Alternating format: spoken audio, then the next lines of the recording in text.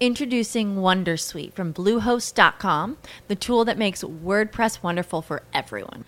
Website creation is hard, but now with Bluehost, you can answer a few simple questions about your business and goals, and the Wondersuite tools will automatically lay out your WordPress website or store in minutes. Seriously.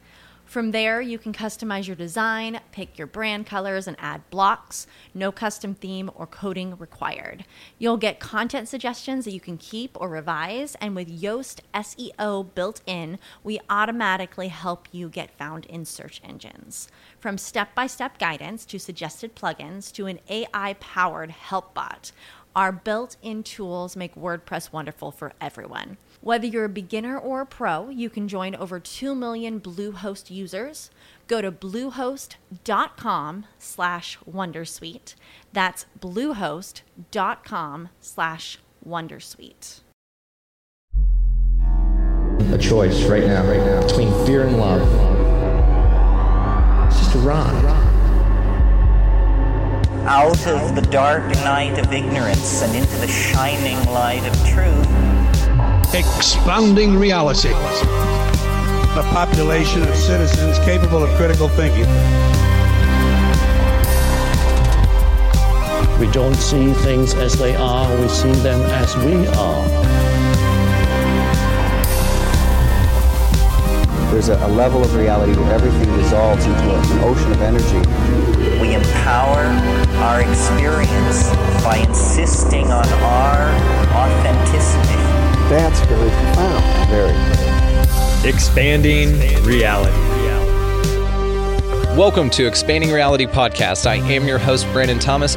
On this episode, I got a chance to sit down with Macroaggressions host Charlie Robinson. He is also an author. He wrote The Octopus of Global Control, as well as co-authored Controlled Demolition.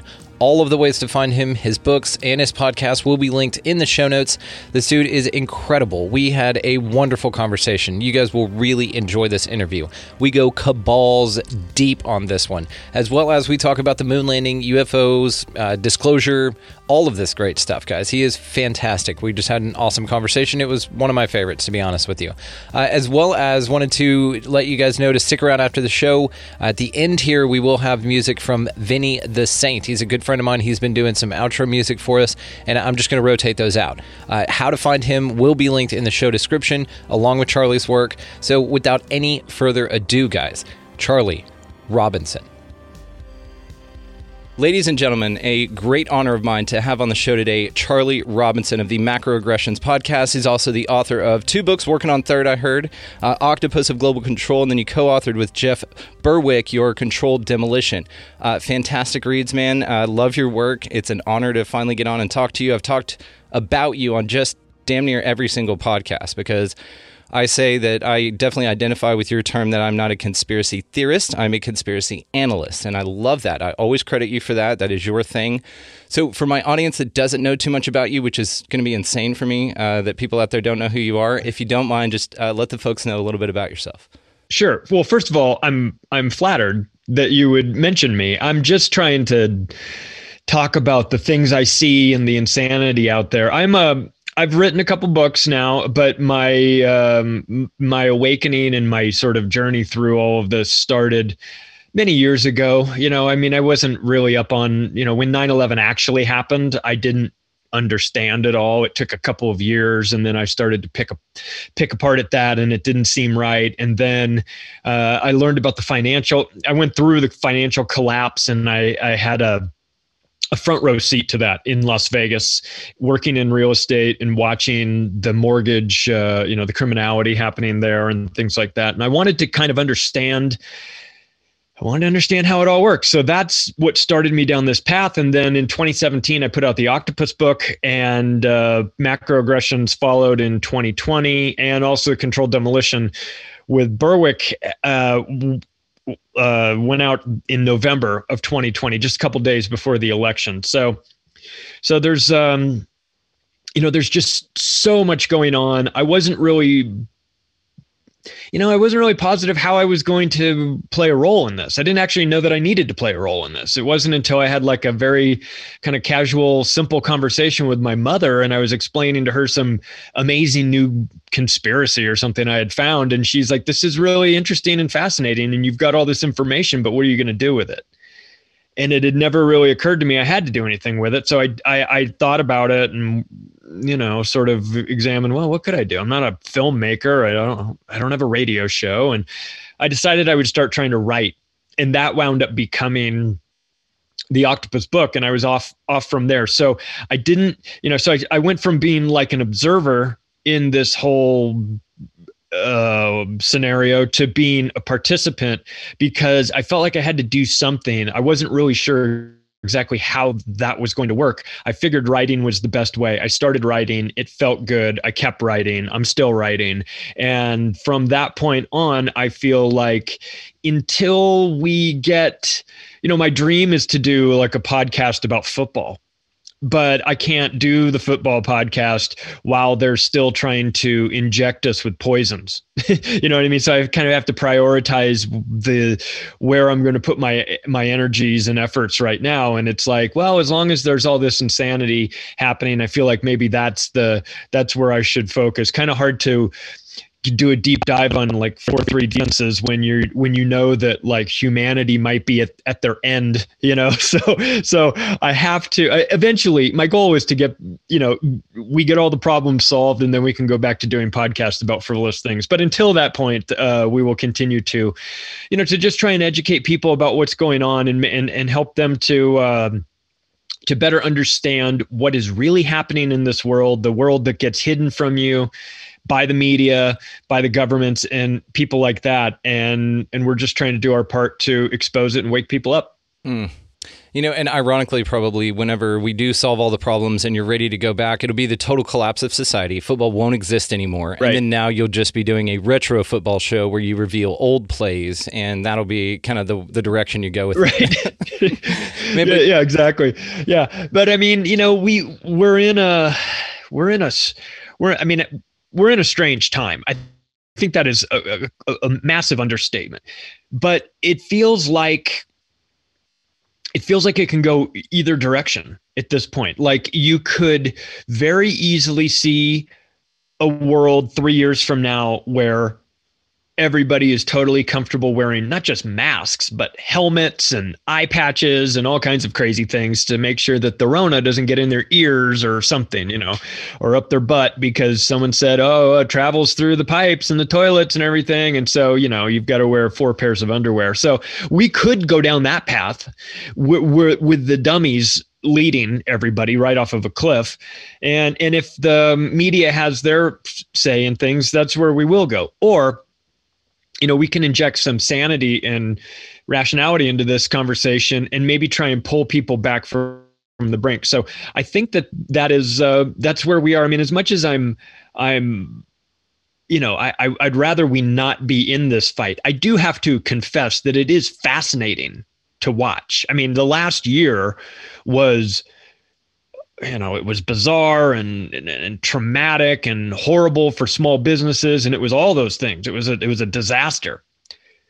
But like the kind of like scientific observer part of my brain also is acknowledging that it was an amazing case study in psychological manipulation and medical manipulation and media manipulation, and how easily confused people can be, and how distracted you can get people, and how you can get somebody to double mask in their car by themselves just because the little box in the corner of the room tells you to be afraid all the time. And that is, that's just powerful and crazy and weird and fascinating, all wrapped up into one.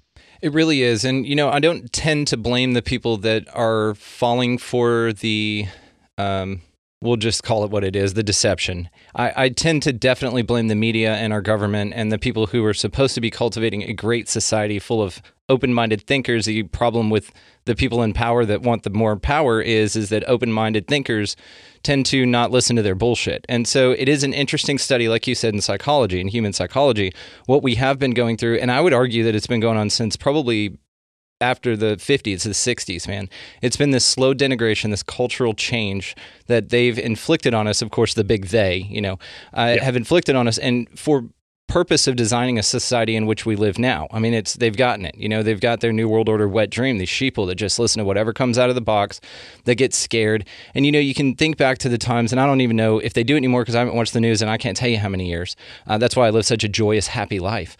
But you used to see on the news where they would say, okay, this toothpaste from China that everybody's got in their home will kill you and rot your face off and murder your whole family. Find out tonight at 9.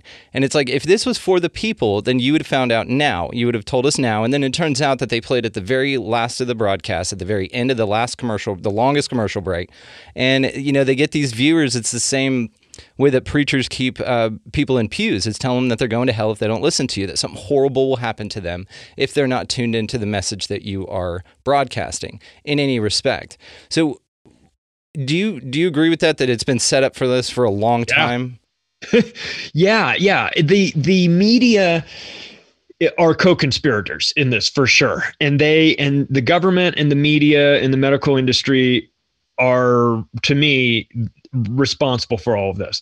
But then I would put just one notch below them, the public, because they're not responsible for the message, but they are responsible for being so easily led by the message. And I understand, there's science behind the way the television works, and there's brain waves, and there's, conditioning and Tavistock Institute's involved, and psychology is involved. And there's a lot of thought that's gone into the television that is used to control people. So I get it. There's a lot of people that are being put into hypnotic trance-like states, and then they're receiving all this information, and then they go out into the world and act fearful because of it. So I understand that it's not totally their fault, but I do have to hold them in part responsible, because it's not like you just went to some show and there's a hypnotist there and they hypnotize you. Like, you've been watching television for decades.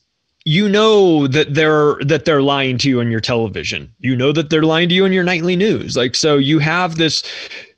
We know.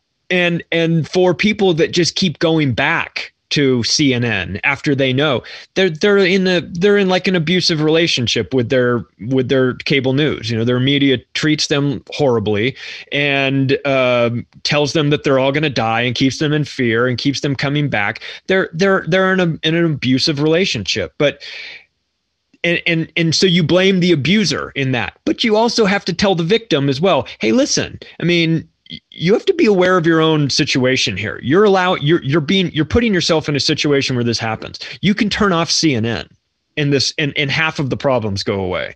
And you can recognize that your television is not telling you the truth. So I will always blame the television and the media and all of those groups, because they've done this and they've set this up, like you said, decades in advance. It's not accidental. We've gotten to this position that we're in through the incremental removing of our willpower and our common sense and our rational critical thinking and things like that. So we've kind of done it to ourselves in conjunction with the media. We've allowed them to put us in this weird trance. Not us. Yes. Like we see this, but I mean, I'm talking about the general public. And so yes, let's make sure that we assign blame to those that are responsible for it, meaning the media and the scientists behind it, and the propagandists and all that. But, I don't go too hard on the general public. I mean, I give them a little bit of a break, because I realize that most of them don't even know what they're up against. But also, I kind of am like, well, you should know what you're up against. I mean, you've been living on this planet for a while. You've been interacting with media for a while. If you haven't figured out that your nightly news is maybe not telling you the whole truth, then you're kind of allowing this to happen. So I try to find this line between fully blaming the public for being sheeple people and also like acknowledging that part of it is not their fault. I mean, they are up against some powerful people here that know exactly how to push the right buttons and get people angry and get people scared and get people fighting with each other. I mean, they're good at it. We got to give them credit. The media knows how to get us going, but the scientific part, like I can give people a free pass on and say, like, you maybe don't understand how this is affecting your brainwaves. But if you are turning on CNN and you're watching Chris Cuomo because you think he's going to tell you the truth, that's on you. Like, that's your fault for that, because how many times do these people need to lie to you before you go, hey, I think maybe this guy's a pathological liar. Like, he's a compulsive liar. I think Brian Stelter would lie to you about what he had for breakfast because that's who he is and that's how he operates. So, like, on the one hand, the media is dangerous and they've got all these great tricks and you may be at a disadvantage and not understand how that all works. And I get that.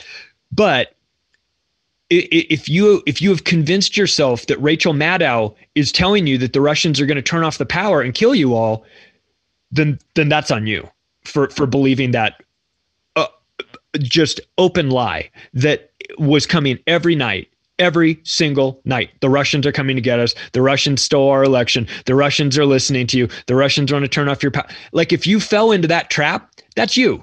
That's you being a dummy and being gullible and and believing that. So it's like, if we're going to get past this, we need to do two things. We need to simultaneously recognize that the media is there to deceive us. And then you need to also take the additional step of not listening to them and not watching them. And a lot of people have, because their ratings are falling off a cliff. And part of it is because Trump isn't there and they just didn't know what to talk about if they weren't talking about how awful Trump was. So now he's gone and they've got Biden and they're not allowed to say anything awful about him. And they don't have anything good to say because, well, frankly, you can't. And so they don't know what to say. So they don't have anything to say. All they can say is, can you look at what Fox News is doing tonight? And you're like, wait, that your news broadcast is look at what Fox News is doing tonight? Like that? No wonder nobody's watching you guys. So it may be, and this is the tiny little bit of optimism in me. It may be that as we get through this whole op that we've been living through the last 18 months, it might be that it sours so many people on the mainstream media that their numbers tank so badly that they just become kind of irrelevant. And I hope that that's what comes out of this. But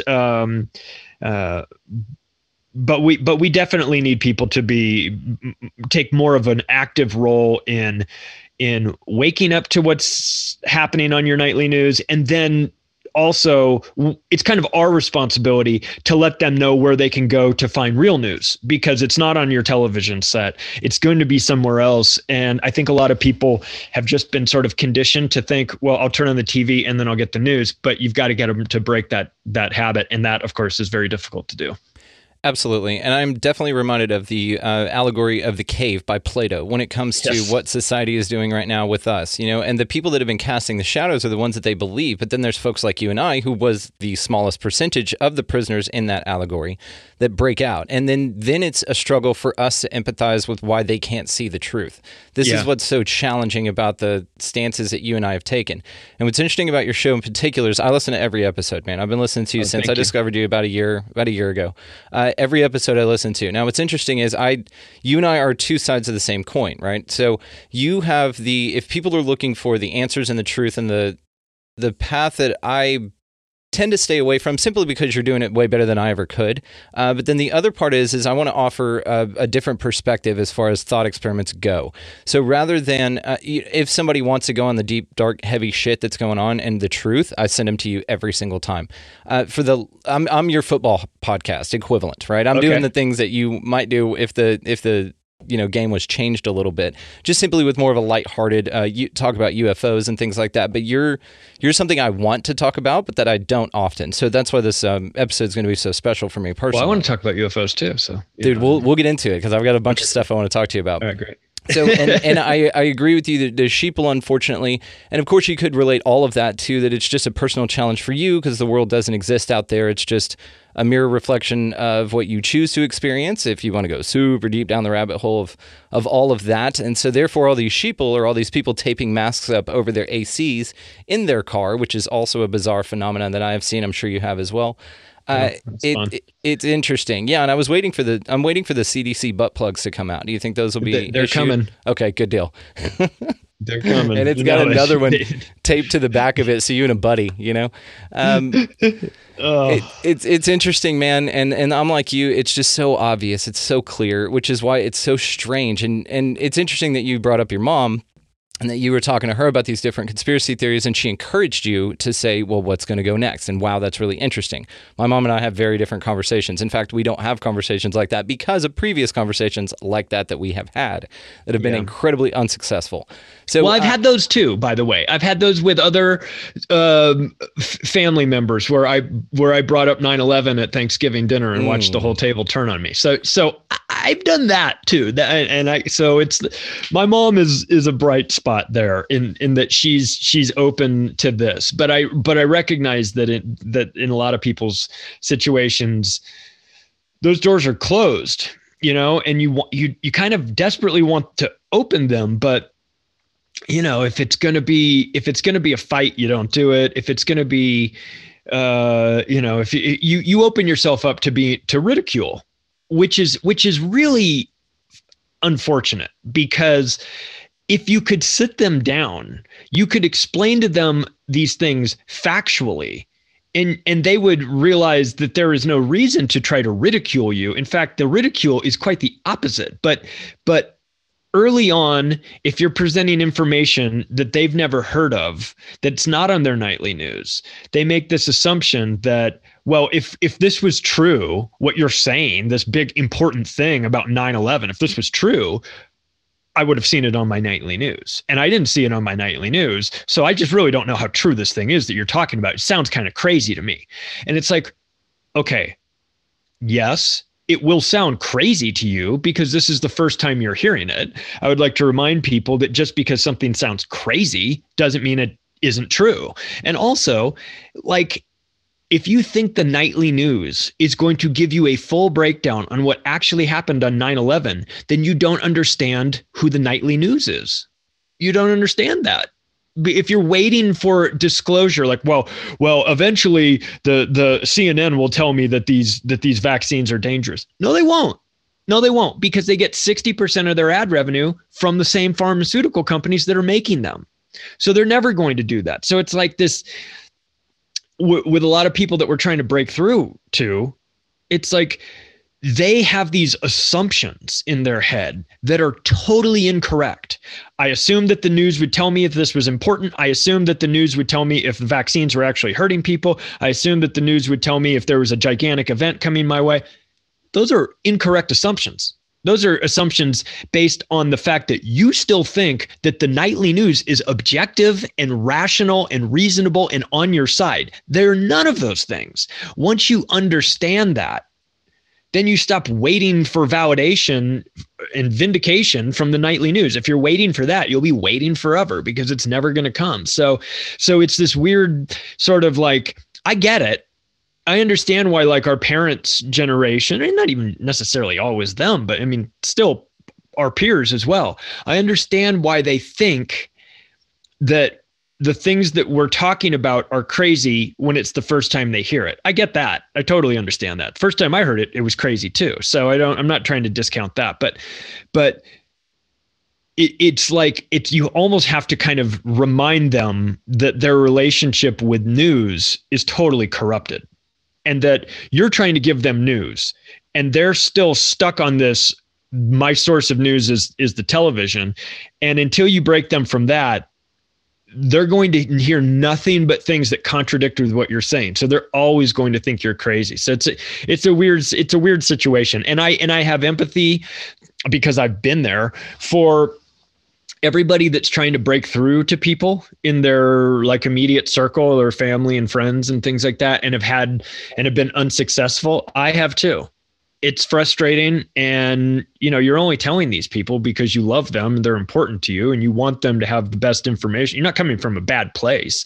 And so when someone tells you you're stupid or you're wrong or whatever, and you're coming from a good place, it's a horrible feeling. If you were setting out to deceive them and you were manipulating them and lying to them and they were having problems, you'd be expecting it.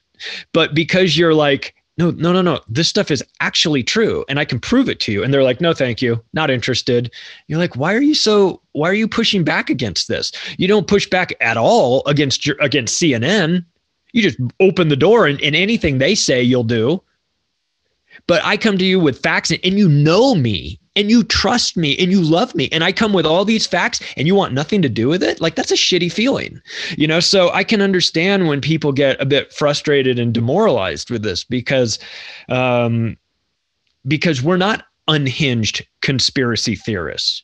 We're very rational, deep thinking people that are coming from a place of wanting to do what's right and what's good and try and fix these things. And when we get painted as the exact opposite of that, and you're not prepared for it, I mean, it's easy to be like, what's the point? And I think that kind of psychology can be summed up in one word. It's comfort. They want comfort in the fact that they agree to, excuse me, that they fit into the tribe that's the most in numbers. They want comfort in the fact that they watch the same football games as everybody else and can talk about the same Real Housewives of whatever around the water cooler at the corporate job that they work at.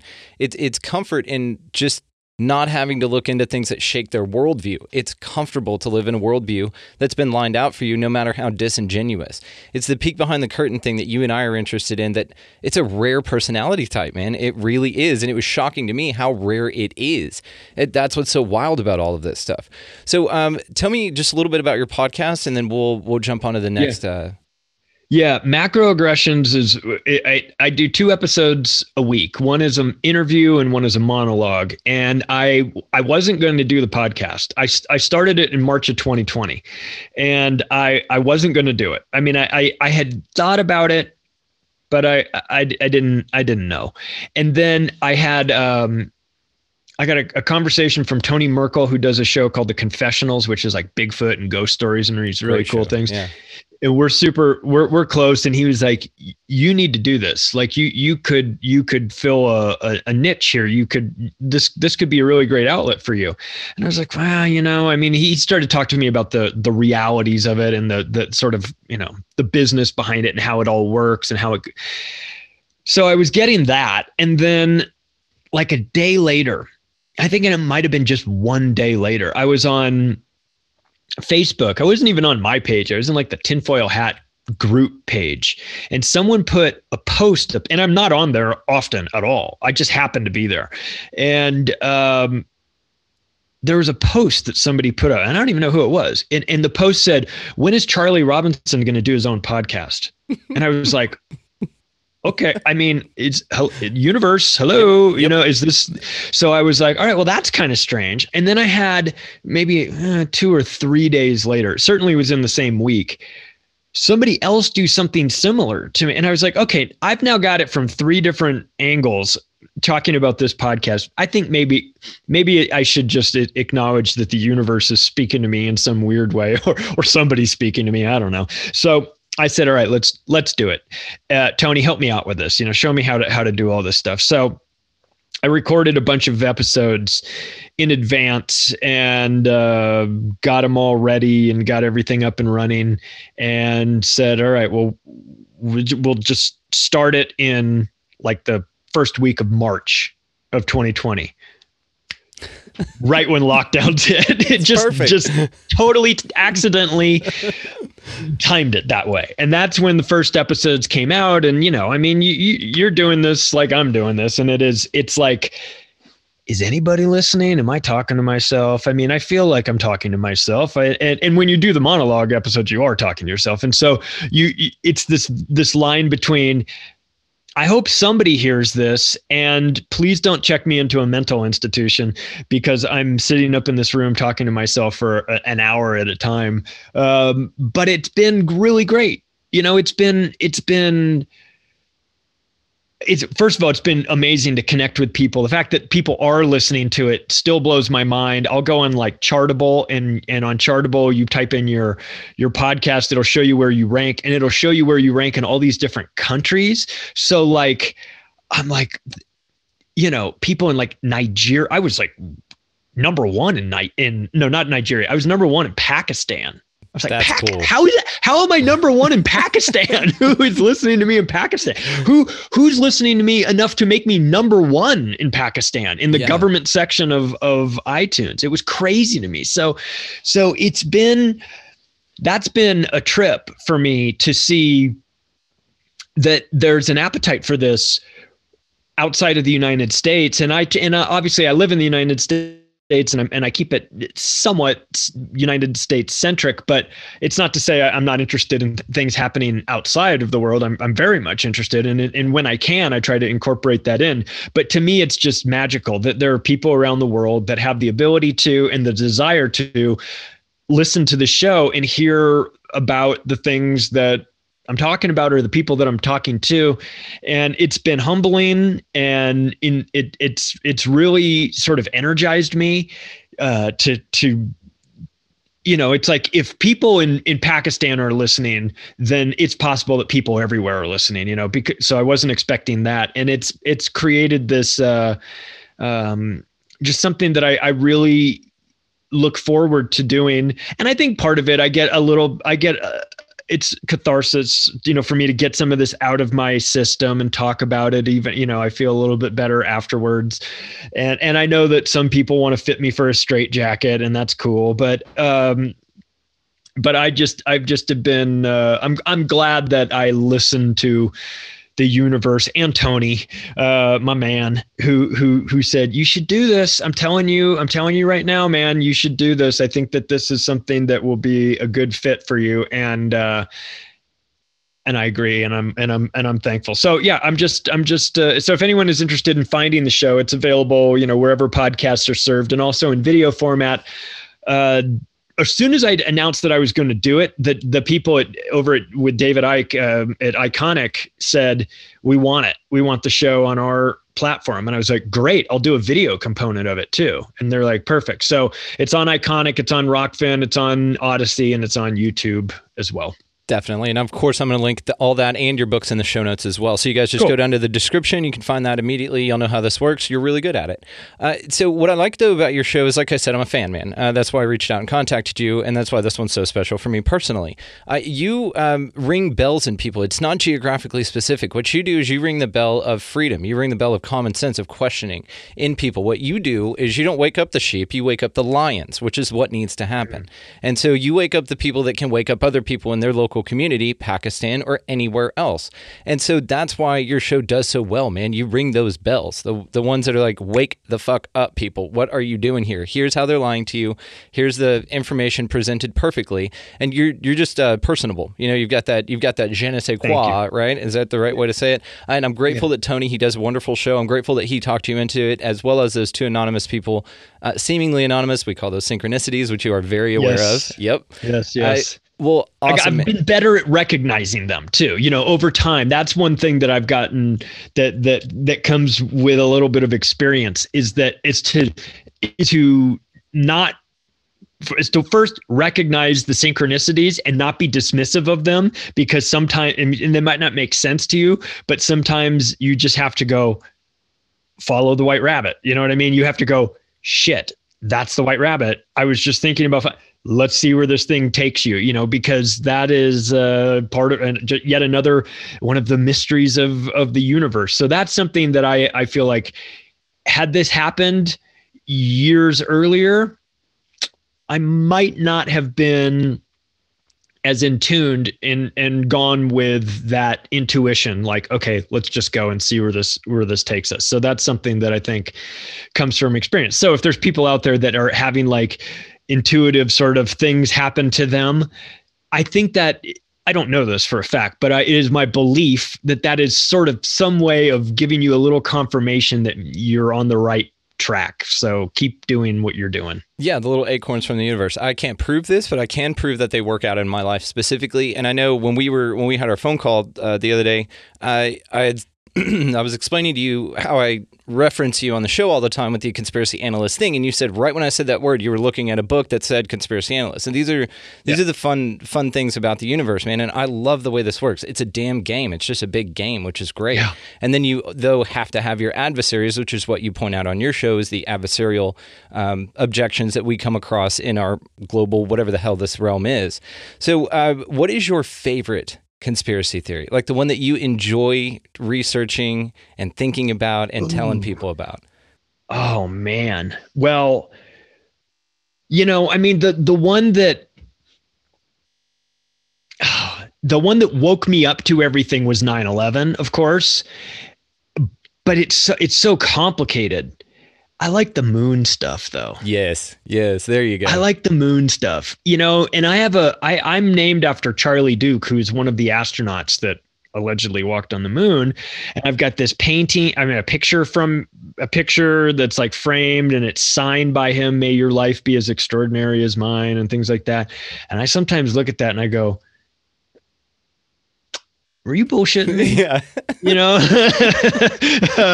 Because I don't believe that you guys went to the moon. Yeah. I just don't.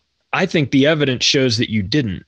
I think there's a lot of lying going on. But what's interesting about my feelings on that is that I simultaneously contradict myself, because I also believe that we have like a secret space program and that we are doing things on the moon. I just don't think those Apollo guys went there. I think that was some bullshit. But it's that's one that my mom is very open to. A lot of the one, I'll run all these things by her. The moon, she is not open to. She has a very emotional connection with it because, they remember watching it on TV and all of this stuff. And look, I'm an American too. And so, part of America is like, we went to the moon and this, and there's a lot of like pride in that. And I look at that stuff now and I go, I feel like this is just a gigantic lie. I feel like you guys lied to us then. You're lying to us now. You're contradicting yourself whenever NASA opens their mouth, and they've got, they do these videos and they're talking about the Orion program and they're talking about the dangers of the Van Allen radiation belt. And they say in their video, these are problems that we have to sort out before we go through this. And it's like, oh, no, Kelly Smith at NASA. No.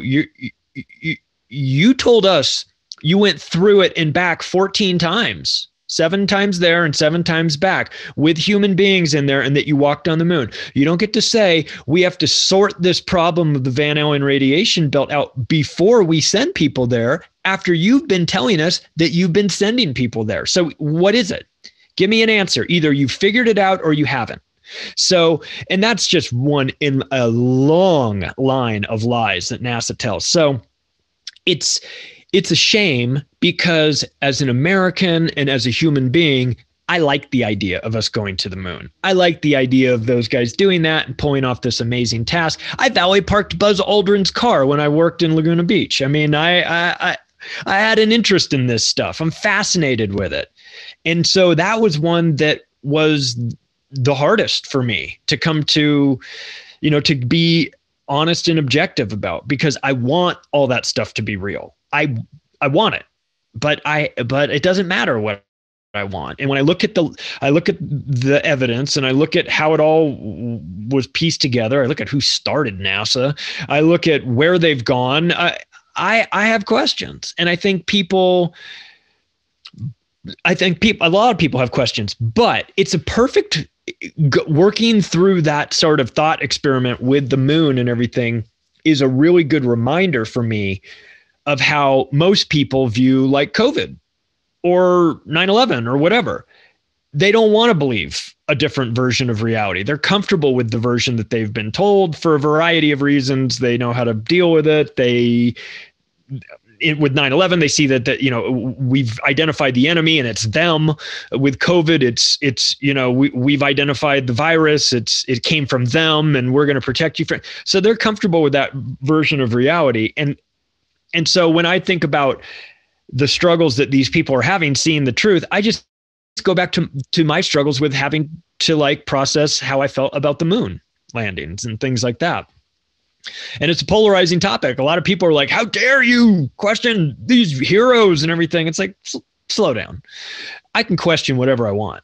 And I have big questions about, have you ever questioned the moon landing? Have you ever listened to some of the bullshit that they tried to pass off as being the truth? I mean, there's some big problems here. Have you ever seen the movie A Funny Thing Happened on the Way to the Moon? I mean, watch that documentary and then get back to me. There's some fuckery going on at a high level here.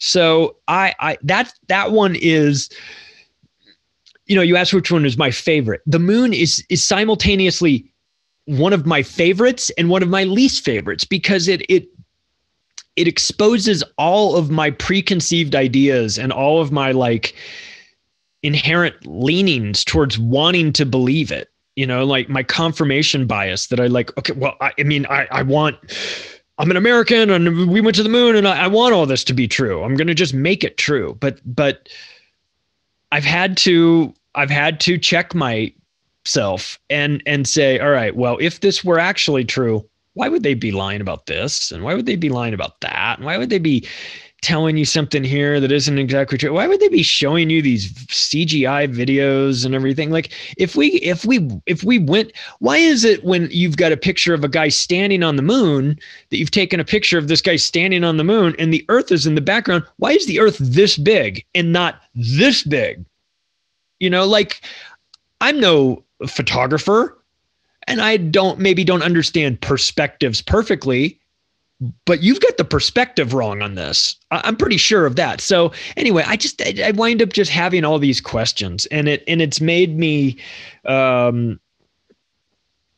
it's made me have to rethink everything, and how it's forced me to try and take my ego out of it, you know, especially with like my connection to an astronaut or things like that. Like, oh, okay, maybe I was named after somebody who was a Freemason who lied about it, who lied about going on the moon, because they said, listen, if you don't continue to say this, we will murder you and your entire family and make it look like you did it. Make you look like you just went off on a bender and killed your entire family and then killed yourself. Got it? Neil Armstrong, Buzz Aldrin, Michael Collins, why'd they all turn into alcoholics?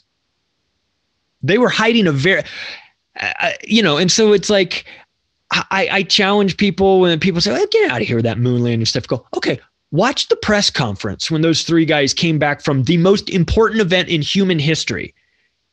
Why did the three of them look like hostages? They're sitting at that table, jaws clenched, fists, like nobody's smiling. Neil Armstrong looks like he wants to throw up, and I just like, I know it's not science. I know that take is not scientific or anything. It's just inconsistent with reality. If you had come back from walking on the moon, you're the first people who walked on the moon, you guys would be like, you won. It'd be like winning the World Series times a million. You would be so happy.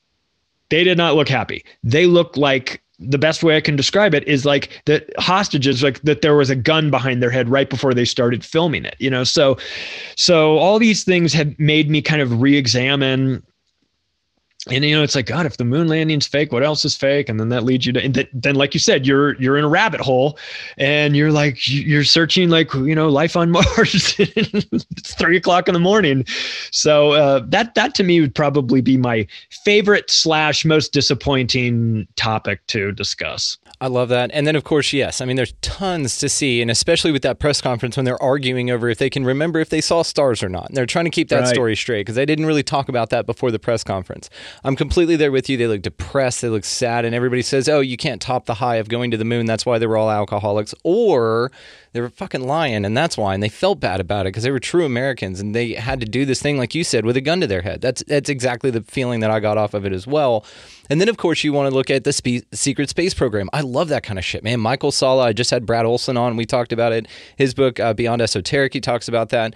And then I love the secret space stuff. I love, I forget his name, Alex Collier, and he does the hollow moon stuff. I love that concept, that it's a ship brought here from somewhere else. And then you reference Chinese writings that were 5,000 years old that talked about when the moon got here, not that the moon's always been here. It's fascinating. I love that kind of shit. I've got a book called Who Built the Moon by Alan Butler.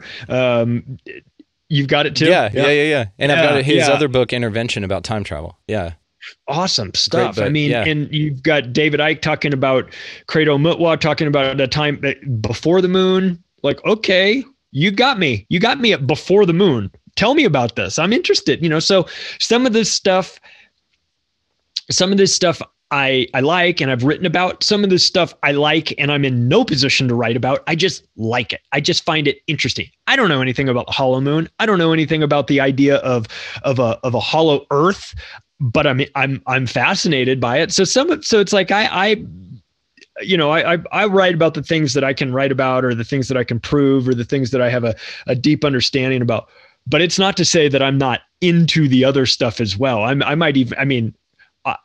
I can geek out all night long on Antarctica, believe me. But do I know enough about it? I don't know enough. I don't have the experience. I don't have any sort of thing to contribute to it, but I'm watching it, for sure.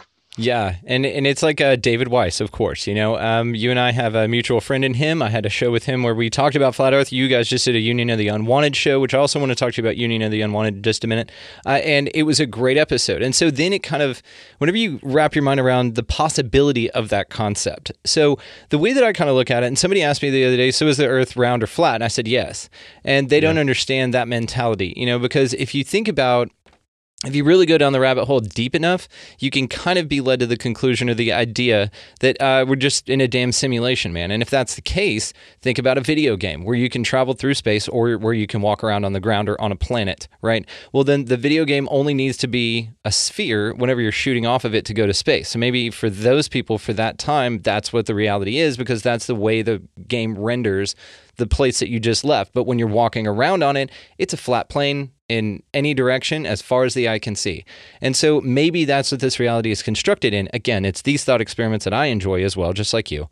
And so I dig on the fact that, and so if the moon is fake or came here later, that would explain why we don't need it to generate all the life that happens on Earth as far as tides go and things like that. We're told that affects the tides. Well, if the moon wasn't here forever, then that would negate the fact that it affects our tides, or that maybe even we live on a round planet at all. Yeah. I love these ideas, man. Those are fun. Me too. And I don't expect to have the answers, and I don't know, like when I've done shows with David Weiss and Jaron from Jaronism, I kind of joke that what I learned, what I remembered during our conversations was how little I knew about from geometry class. They're like, well, if you calculate the angle and it drops this much and this squared is, I'm like, okay, if you say so, because I realize I forgot all that stuff, but it's fun to think about it. And I'm of the, listen, I've done enough ayahuasca and mushrooms and things like that to realize that there is a world beyond your eyes. And there is if you get so hung up in the fact that, well, I'll believe it when I see it, that sort of mentality, then you're going to be severely limiting yourself, because there are a lot of things that are outside of our perception. There's a lot of things that we just can't understand with our little caveman brains. But that doesn't mean that I'm not totally interested in trying to figure it out anyway. I don't have the expectation that I'm going to solve this puzzle, but I'm definitely not going to solve the puzzle if I'm not looking. So I'm going to start looking, and I might not have the expectation that I'm going to figure everything out, but I have the expectation that I'm going to try to figure out as much of this as I can. And it goes back to this quote that I put in the Octopus book. I put 700 quotes in there from 500 different people that had some unique, either they were involved in the most important, some most important events in our history, or they had an interesting take on them, things like that. And it goes back to this one quote that I have, and I put it right in the introduction to the book. And it's from Stephen Bassett, who's the executive director of Paradigm Research Group, which is a UFO group mostly. And he talks about the big jigsaw puzzle. And he said that when you're born in this world, you come into this world, you're handed a box with all the pieces of this big jigsaw puzzle.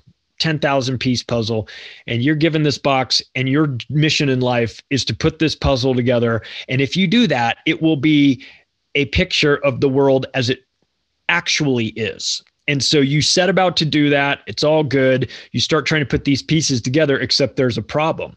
Seems that the government that you're living under has made a decision to interfere with this truth process. And they've taken a bunch of the pieces out of your box and have thrown them away. But then it gets worse. They've taken pieces from somebody else's box and they've put them in your box. And you don't know that. And you go out about your life trying to put this puzzle together, never understanding that some of the pieces are not going to fit. And he said it's an almost impossible situation for you, but it is extremely effective to serve the state.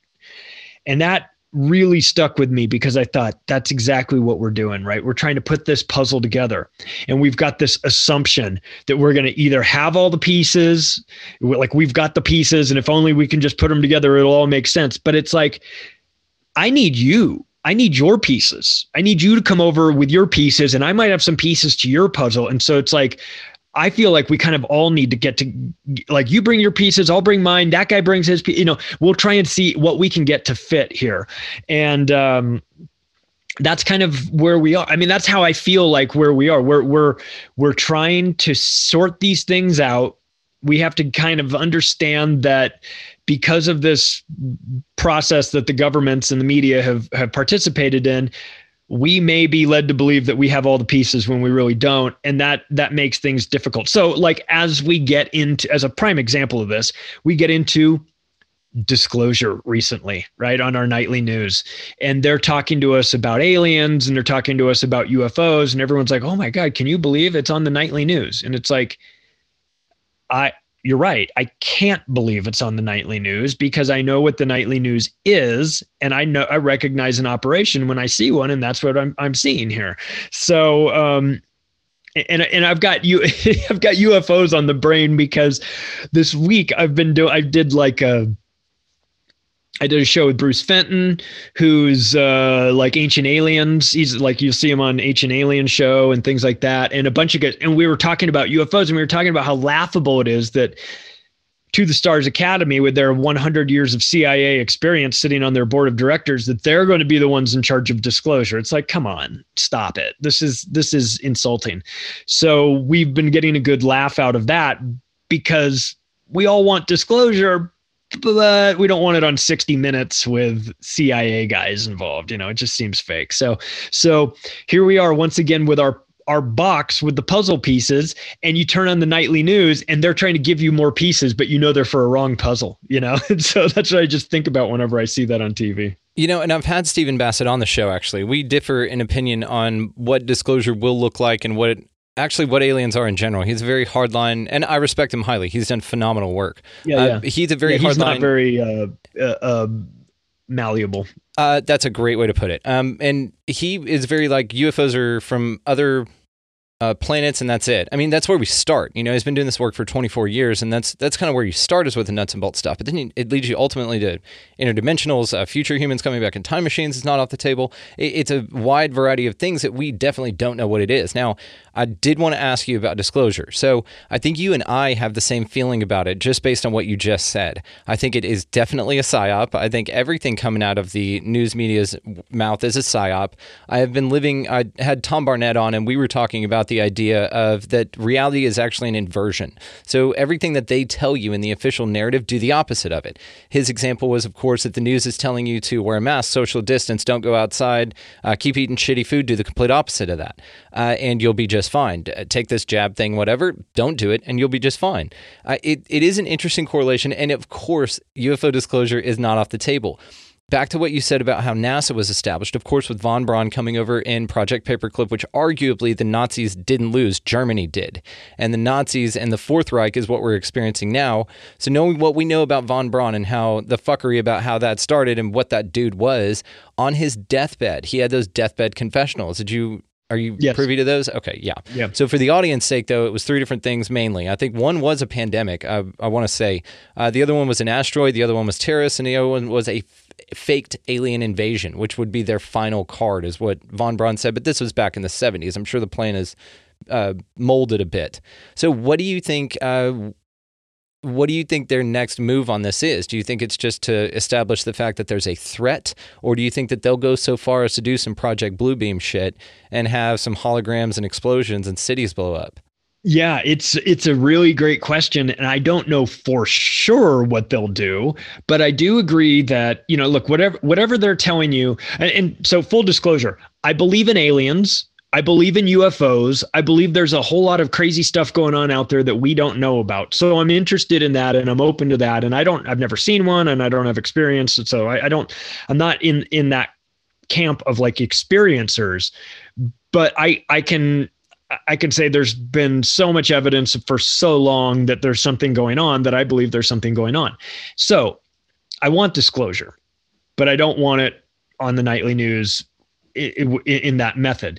So I don't believe anything that they're saying, not because I don't believe there's UFOs and aliens, but just because I don't trust the source. So I think that what they'll do is they're obviously getting us prepped for this. They're getting us to start thinking about this. My guess is that it's more about creating a new external threat. We always have to have an external threat. And it typically helps if it's an invisible enemy, like terrorism, terrorists that are, terrorism, it's a concept, the enemy is a concept. And the perpetrators are terrorists that are going to get you. They're around every corner, even though you're 7 times more likely to die in the United States from a vending machine falling and killing you than you are to die from a terrorist in America.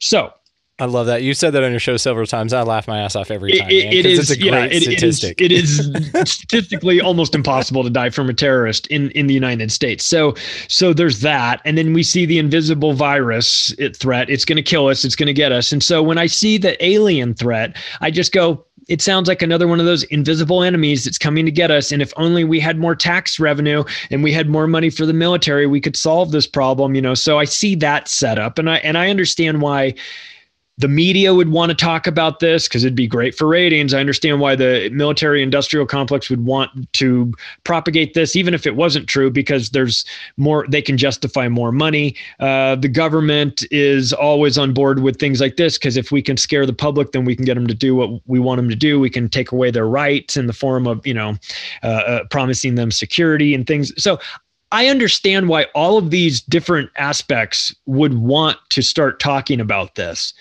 But it is, as von Braun said, the final card, because it's hard to go anywhere other than this. And Obama even came out and said it a couple days ago. He says, I can see a whole bunch of religions sprouting off from this. And it's like, yeah, I bet you can, you manipulator, you psychological walking version of a psychological operation, Barack Obama. Of course you could see religion sprouting off of this. What better way to control a brand new segment of society than to get them marry this with the religious aspect of it? So I have questions. I have questions. I have fears.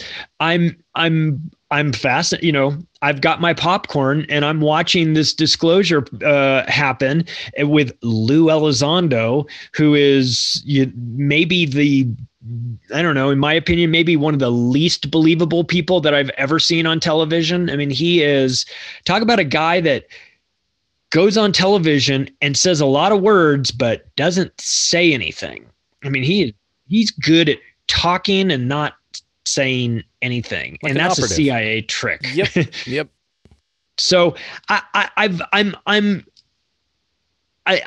don't believe, the Tic Tac video and the all that stuff. I've seen better videos than that. I mean, that if we want to talk about disclosure and things of that nature, I'm going to need to see better. I'm going to need to see something better than grainy, footage from the Navy. I'd like for it to be using a camera that wasn't built in like the 1970s. That would be helpful. And maybe not night vision as well, because that's really pixelated and kind of shit. You've got the technology. You've got the camera footage technology. Okay, actually, here's my compromise. I will start to believe this disclosure process if they disclose our stuff first. I want to see the TR-3Bs. I want to see them. You've got them. I know you're making them. We know Skunkworks was working on them. We know Boeing was working on them. We know they exist. You want to get honest. You want to tell us that you're going to be honest with us about disclosure. You tell us tomorrow afternoon at noon, we're going to fly a fleet of TR-3Bs over the Capitol, and we're going to land them at an Air Force base in front of the press, and we're going to have you guys, and we're going to give you a tour of them. Mm-hmm. You want to do that? Now we'll talk. If you want to show me grainy TikTok footage, you can save it. I'm not interested in that. I'm not interested in it coming from the CIA or coming to me through the mainstream media and all of that. Those are channels that are totally discredited. They have but if you're going to try that on the nightly news and you're going to say, well, we want, here's the proof, then show us the reverse engineered stuff. Show us the technology that you've got. Because see, I've been out in public and had a stealth bomber fly over my car, and I knew what it was because I know what a stealth bomber is. But if that had been 1985 and that had happened, man, I would have been totally convinced I saw a UFO. I mean, 100%. I mean, it was broad daylight too. It went right over. It was like black and it looks like a boomerang, and it's giant and it's banking and it's landing at Nellis Air Force Base in Las Vegas. It was right over, two of them actually, one right after another. So I got a really good look. And so, we see that. I think part of it is disclosure, that they're going to have to disclose some of the new some of the new planes that we have. And this is a great way to do it. So to me, I need to see some of our craft that have been based off of them. And after that, then I feel like we could talk, but it's their responsibility to give us some proof. If they're going to try and sell us on this narrative, I'm going to need more than just grainy video. Yeah. And it reminds me of the moon landing, right? Because they didn't shoot the actual feed. They shot a picture of the camera, right? They shot a camera on a screen with the feed on it. So it's kind of a just shitty, grainy thing. Yeah. But I think that people believe in it or want to believe in it because of the camera that it was shot through, because it has official government military ties to it. Not the guy in his backyard or the people that filmed the Phoenix Lights, back in 97. Those people, and there's some great footage of UFOs out there. They just weren't shot and processed through a government camera, which is why people want to say it's more valid. But that, in my mind, doesn't hold water, just like yours. And I think that they're not going to tell us if they have reverse engineered craft until they can use, because that blows the opportunity of them being able to take more of our liberties and to round us up into these smart cities, get us out of the country. And that's where they want to go with this thing. I mean, inevitably, right? They want, of course, more control. That's why they're telling us that. So, and the big thing that I mainly want to talk to the listeners about, especially, is that whenever they come out and say, these UFOs are a threat or they've been blowing up buildings, it's not the UFOs. Aliens have been here, or extraterrestrials, extratempestrials, inner Earth, whatever you want to call them. They've been here since before humanity. Some arguments, and people would say that they actually created humanity based off of a indigenous life form that was already here. And if you want to go down that train, we don't have time to unpack that today, Charlie. But we definitely know that it is going to be couched as a threat.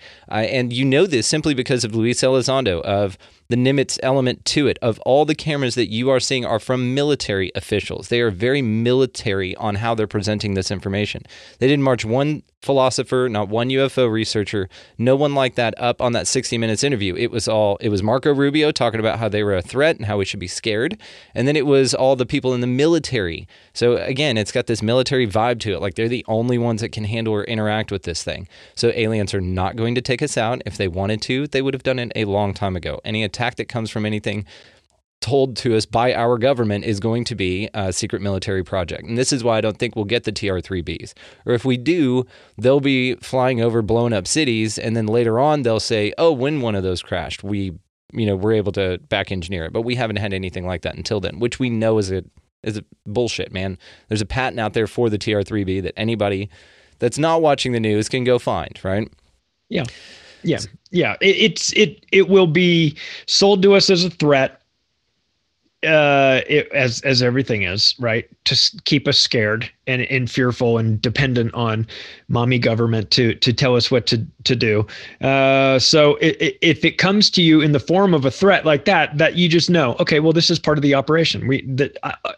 how would we know that if we didn't? It's not like we're psychic. We just understand how they think and how they operate and what the agenda is and what they need to do and the reaction they're looking for. They're looking for fear. They're not looking at like, isn't this great? We made contact and maybe these things will help us out. And isn't it going to be great? It's always like, we don't know where they're coming from. They're breaching our airspace. We have to be concerned. We don't know if we know they're not ours. We don't know whose they are. Fear, fear, fear. They're coming to get us, and have everyone go, oh no, oh no. Well, that's one way to look at it.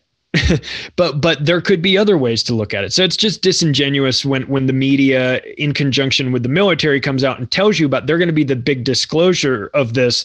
And it's going to be, you have to be terrified and they're coming to get. Now, I'm not trying to, for all I know, we should be terrified, but I'm with you. Like, we've been here for a while. They've been here for a while. They know where we are. If they wanted to take us out, they could take us out. And what bothers me is when guys like Neil deGrasse Tyson go on Rogan, and he's such a disinformation agent too. And I used to think the guy was kind of like the fun scientist. He kind of made science fun. And then I realized, no, this guy is just a propagandist. When he's saying, why would they ever come here to study us? I mean, why would they ever come here? We're insignificant. It's like, well, Neil, with your science brain that you use, what about all the scientists that live here on Earth that study ants and elephants and trees and and all these things? We study all kinds of things. We're not having conversation with the ants. We're still interested in them. So even if they can't interact with us, you think that they wouldn't be interested in figuring out what we're doing? Of course they would be. And for him to come out and say they would have no interest in us is a lie by a liar. Yep. And so it makes me think like, well, why is he saying that? Because he knows that's not true. Yet he's saying it on the biggest podcast in the world that he has access to. And so it makes me think, like, I feel like just disinformation agents are out there all the time. And I'm not normally like super paranoid that like everyone's out trying to get us and everything. But I feel like things like that are operations, because it's inconsistent with reality. Of course they would want to study us. We're interesting. We study us. We study things that have no real significance to us, like how ant colonies work and everything. Why do we study it? Because they're doing something interesting, and we want to know why and how and what. And there's some guy whose job is to study the ant colonies. You don't think there's some alien whose job is like, all right, bleep bloop, you go out to this region of the galaxy, and your job is to work on this solar system and see if anything's going on over there. And then they go and they say, not much in a lot of these places, but this one planet's got all kinds of crazy shit going on there. You guys want to come and watch? Come watch. And so I think that's totally reasonable. I mean, I think obviously we're running this through our human brains and coming up with these ideas, but still, I mean, if they're a living thing, it stands to reason that they might have an interest in us. Also, by the way, it might not be that big of a deal to them. They may have been at all kinds of different planets and have been seeing this stuff for a long, long time. And so they see us and we're just another place that's doing weird stuff, and we've got more water than most planets. That's kind of cool. It changes things up. And they're just sitting there, maybe on the moon, maybe inside the Earth, just taking notes saying, yep, this is what they do. This is what they do. And some of these people we communicate with, and, we get the stories of Eisenhower doing treaties. And like, I don't know if any of that stuff is true. It sounds crazy. It sounds fascinating, but like, we there's a lot to unpack for the UFO agenda in the conversation, and for it to happen during like a 6-minute segment on the nightly news just seems like such an out of place location to have the discussion. And of course it's because they don't really want to have the discussion. They're setting you up for some narrative. So it's fascinating. And I also I'm as fascinated with the story as I am with watching the people as they process the story too. Oh, that's been to so see much fun. Yeah. Who's falling for it, who's in it. Yep. It's been a blast, man. And I tend to think like you. that they're just studying us, and the abduction phenomena might be just the way that we do to whales in the wild, where we tag them and send them back out, or bears, or any other type of wildlife that we want to study as well. It's a taking, an interaction. We do some experiments on them, and then we set them free, and that's kind of what it is. And some don't come back, just like the real abduction phenomena. But I don't think it's as big of a threat. I mean, if they wanted to end everything, it'd be a flip of a switch, and all life here would be gone. So I've got a really fascinating story that happened to me. Now it didn't happen to me, but the people that were telling me the story were, I was married before. It was my wife's aunt and uncle, my ex-wife's aunt and uncle through marriage. So they weren't technically blood related, but it's a long story. But anyway, they came to our house and they were driving through on their way somewhere else. So they came to our house and stayed for the night, and we got takeout and they went to the wine store and they were like, we're going to buy you guys a bunch of wine. You need wine for your new house. And we're like, okay. So they bought a bunch of wine. We started drinking the wine and eating dinner. And as the night went on, they told this story. Now I knew the wife had, I knew that she had an interest in UFOs and things like that. And I knew that she had a very interesting relationship with that sort of stuff. And just as a setup, both of them are like, have MBAs. They're like well-educated, really wealthy, working hard, like smart, logical, buttoned up kind of people. And so so she's telling me the story, I kind of expect it. The husband though, I'm not expecting to hear anything other than like eye rolling from this guy. So she starts saying that like as kids, they'd had UFO experiences their whole life. She and her sisters, she said they've been following us forever. We've had experiences and things like that. And I'm like, okay, I'm open, I'm listening, I'm hearing you. And she said, she's like, you wake up in the middle of the night and there's a gray at the foot of your bed. And I'm like, okay, go with this. And she's like, and this has happened to me before. And this is, I assume it will happen again. It's almost like they're sort of tracking us, our family, the way we do with cattle or whales or whatever, And so when you mentioned this, it kind of made me think, and I was like, okay, so I'm going with it. And I'm I believe her to an extent, but I'm not there.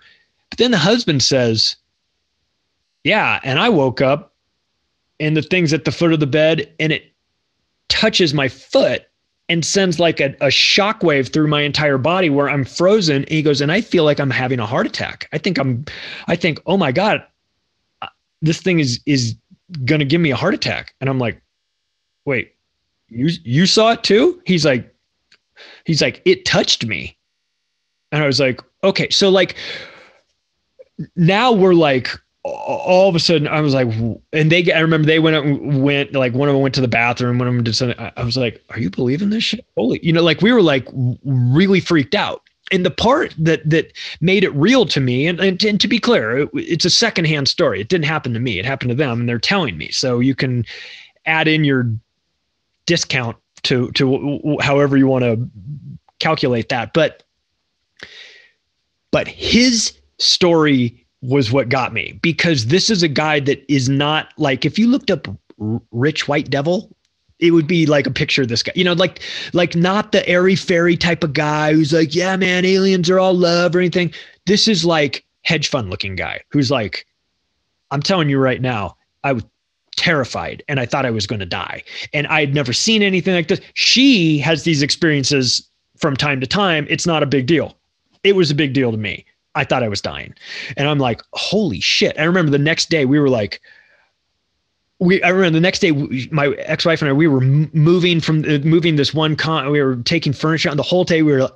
I would like midway through, I'd just go, I'm still thinking about last night, that conversation. She's like, me too. I can't get it out of my head. So what are we supposed to make of that? Like, I don't know. I wasn't there.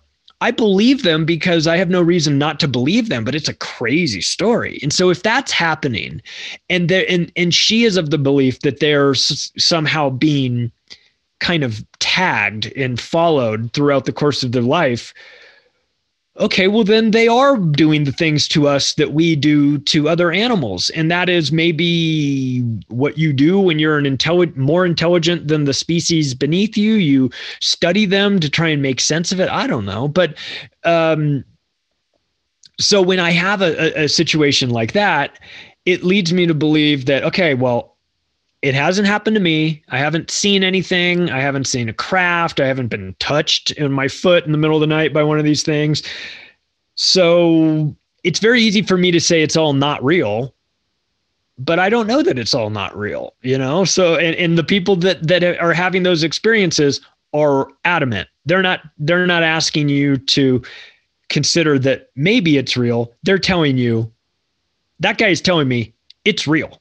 He's telling me it happened to me. It's as real gets. And so, fuck, what do you do with that? What do you do with that information? I just put it in my head, and then 15 years later, you wind up at the Lou Elizondo thing, and I start going, well, all right, I do know that these people that I know are saying that those things are real. So it could be that the ships that they're showing on the TikTok video and all this are actual alien craft, because I do know about this other component here. But maybe they could be right, and Lou Elizondo and those guys could be lying, and that's what I think is happening. And so it's like, on the one hand, I don't discount that there are craft.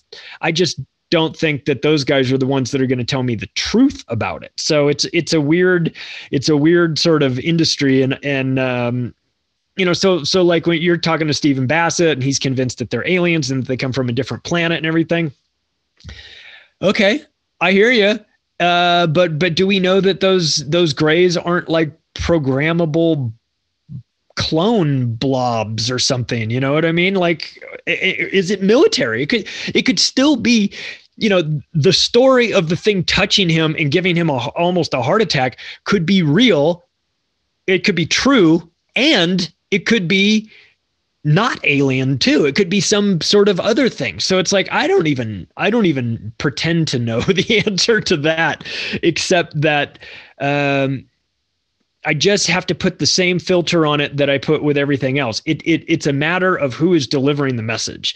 And when the message comes from the mainstream media and the government and the corporate or the CIA or guys that used to be in the CIA, I put that in a category where I just am not going to be so quick to just instantly believe it. But when I've got like firsthand accounts, and of course you probably have either read about or talked to some people that have had firsthand accounts with these things, try telling them that it's all in their head. They are very adamant that they know what they saw and they saw what they saw. They might not be able to explain it, but they're not going to be called stupid.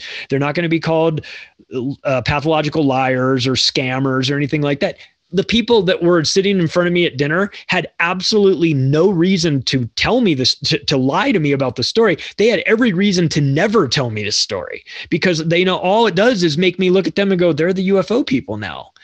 And so, and when you're working in like a corporate world like they are, there's zero incentive to bring that up, because then you're dealing with clients and people like that maybe don't want to deal with you. They think you're a little unhinged. So it's like, we're in a real weird state where there's no incentive for people to be truthful about this, because they know it comes with a certain amount of ridicule and a stigma and things like that. And yet still, knowing that, people feel compelled to tell you what they saw. And I want to be crystal clear. I do know that there's a segment of the population that's delusional and making things up. I know that for sure. I know that, but I'm not going to say that everybody is. And so could you imagine what that would do? What would that do to you? Like if you had this experience, let's say since when we talked last week and today, you had an experience that you cannot explain. And you know that if you tell someone about it, you're never going to be able to describe it the way that it happened to you. You know that they're never going to feel the way about it that you feel about it. And you know that there's going to be part of them that's going to think that you're a little bit crazy. So it's like, why, do you tell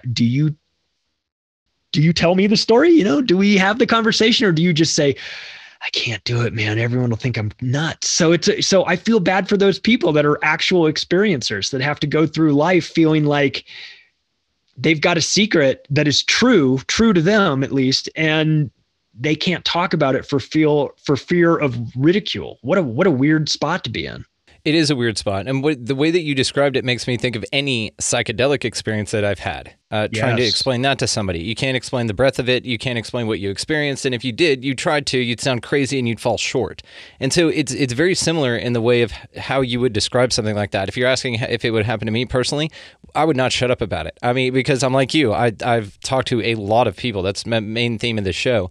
And I've talked to a ton of people that have had experiences, have written books on it, have opinions on it, have their own experiences that you can't tell them, like you said, are not accurate. And it's not my place to do that, just like you. And that's what this show is all about. I'm not here to tell anybody they're full of shit or to prove myself right. We're just talking about the ideas. That's my favorite part about this show. I don't take a stance because I don't have to, and it's great. It's allowed me the opportunity to have some incredible conversations with some amazing people. And so for these people, though, it is very, very, very real. And the differences in the near-death experiences that I've heard people talk about, I've had one lady on that had 5 near-death experiences. All of them were different.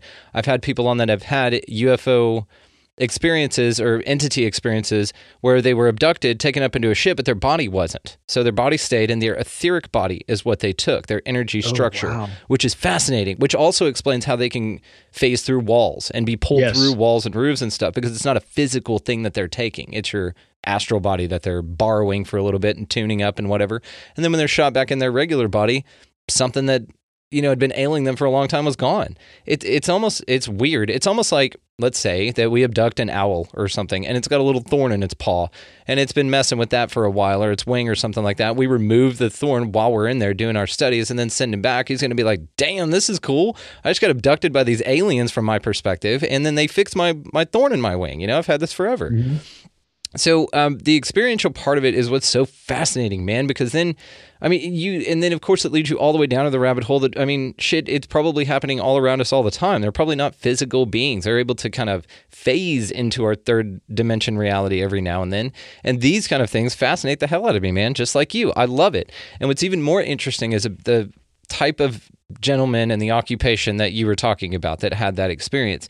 You have to also think about, just to what you said, that he had no reason, number one, to tell you that in the first place, number two, to lie to you about it. Think about all the people like that have had experiences like that we will never hear from. Yeah. Yeah, there's a lot, I would imagine. If you're working in a stuffy job, you can let's say you work your whole life to build up your reputation and advance up your career, and that's your thing, and you want to be the senior vice president of marketing, and you're so excited about that. Man, you have one of those experiences. You tell somebody at the Christmas party that you once got abducted, and you can't explain it, and you don't know what happened. Like, then in some subconscious way, people might question your judgment or your honesty or something like that. Not everybody. To me, I'd be like, cool. Like, that's a guy I want to talk to. It'd have the exact opposite effect on me. I'd be like, that's my dude that I want to work on his division and his team, because this is a guy that I know is going to at least be open to the reality that the world is not exactly as we believe it. And there could be other things out there, but that could be viewed, and depending on what line of work you're in, that could be viewed as a liability for a lot of people. So they'll keep quiet about it, or their friends. Look, we have a hard time just bringing up 9/11, and 9/11 is something that has actually happened, and we can see it, and we can watch videos. And because we have a different perspective on that, we've seen what can happen when you bring up 9/11 in front of the wrong people. And that's something that you can sort of discuss. Then if you talk about aliens and things like that, and so my question or my sort of my thought on that is that, like, why is that? Why is it that aliens are off limits? Why is it that UFOs are off limits? It's like instantly you're branded with that guy's crazy thing. And I would suggest that is not accidental.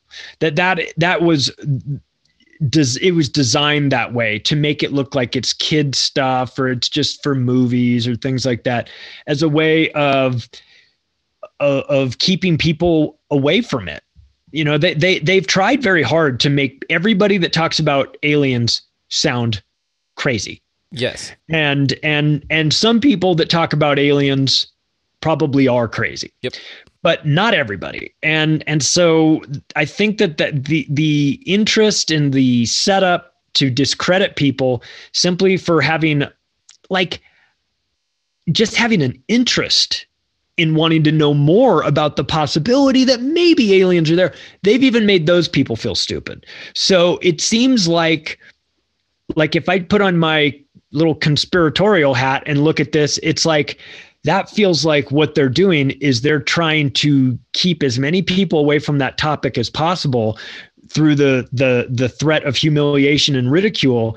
And that to me would be exactly what you would do if you were trying to keep people away from the truth. Absolutely. It's the inversion of reality thing, right? Right. What they tell you not to look at is what you need to look at. And there actually is some science behind this psychologically. They used to say back in the day, when you think of back in the day, whenever you heard, before it became something that was real in your mind or even possible, what was the idea of somebody that you had, the caricature of the individual that they would brand as a person that's been abducted by UFOs, right? It's a class system thing.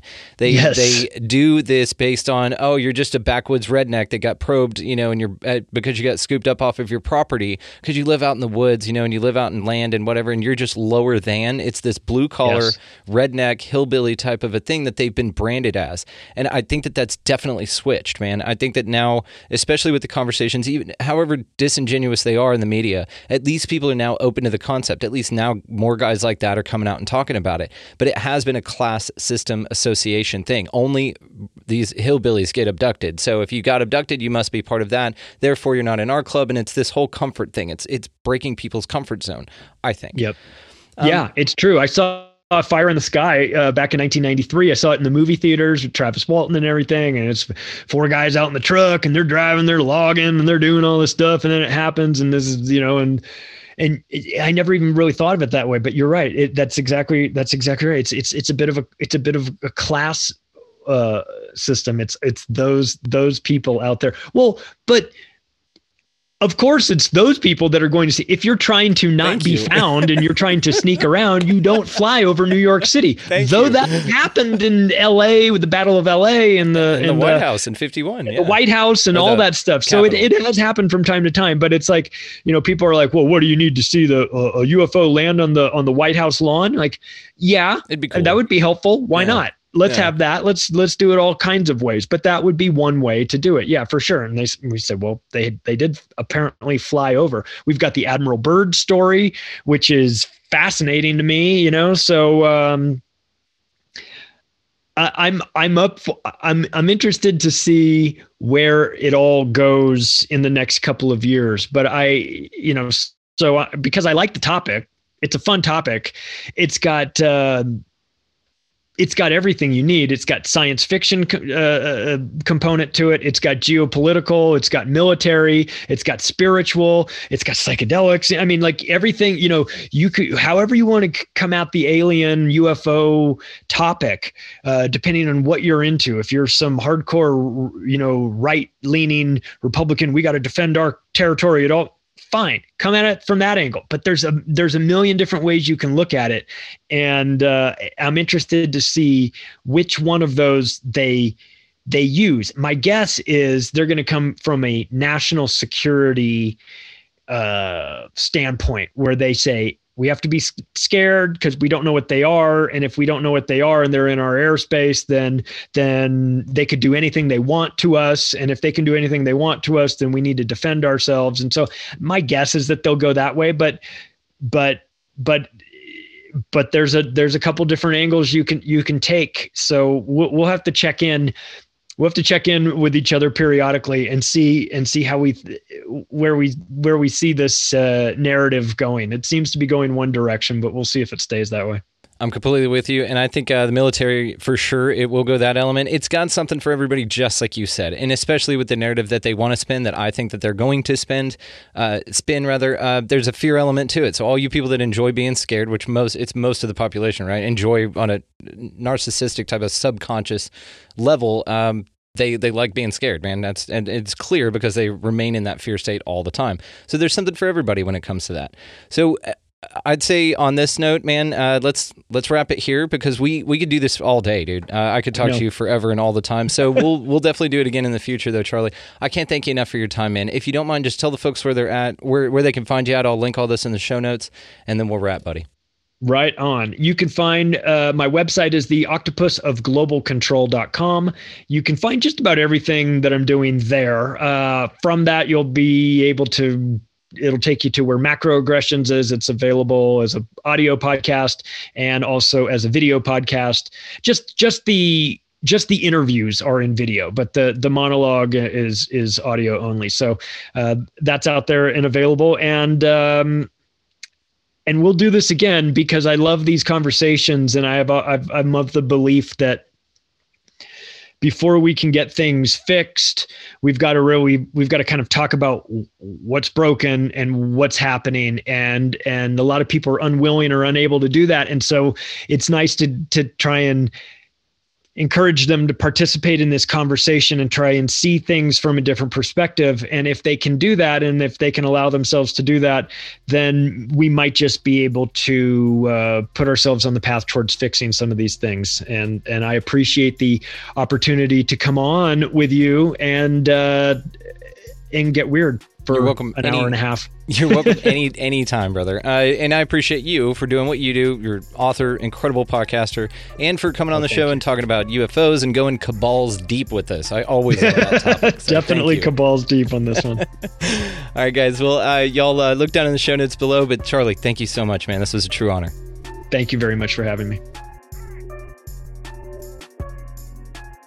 A massive thanks to Charlie Robinson for spending some time on the show with us today, guys.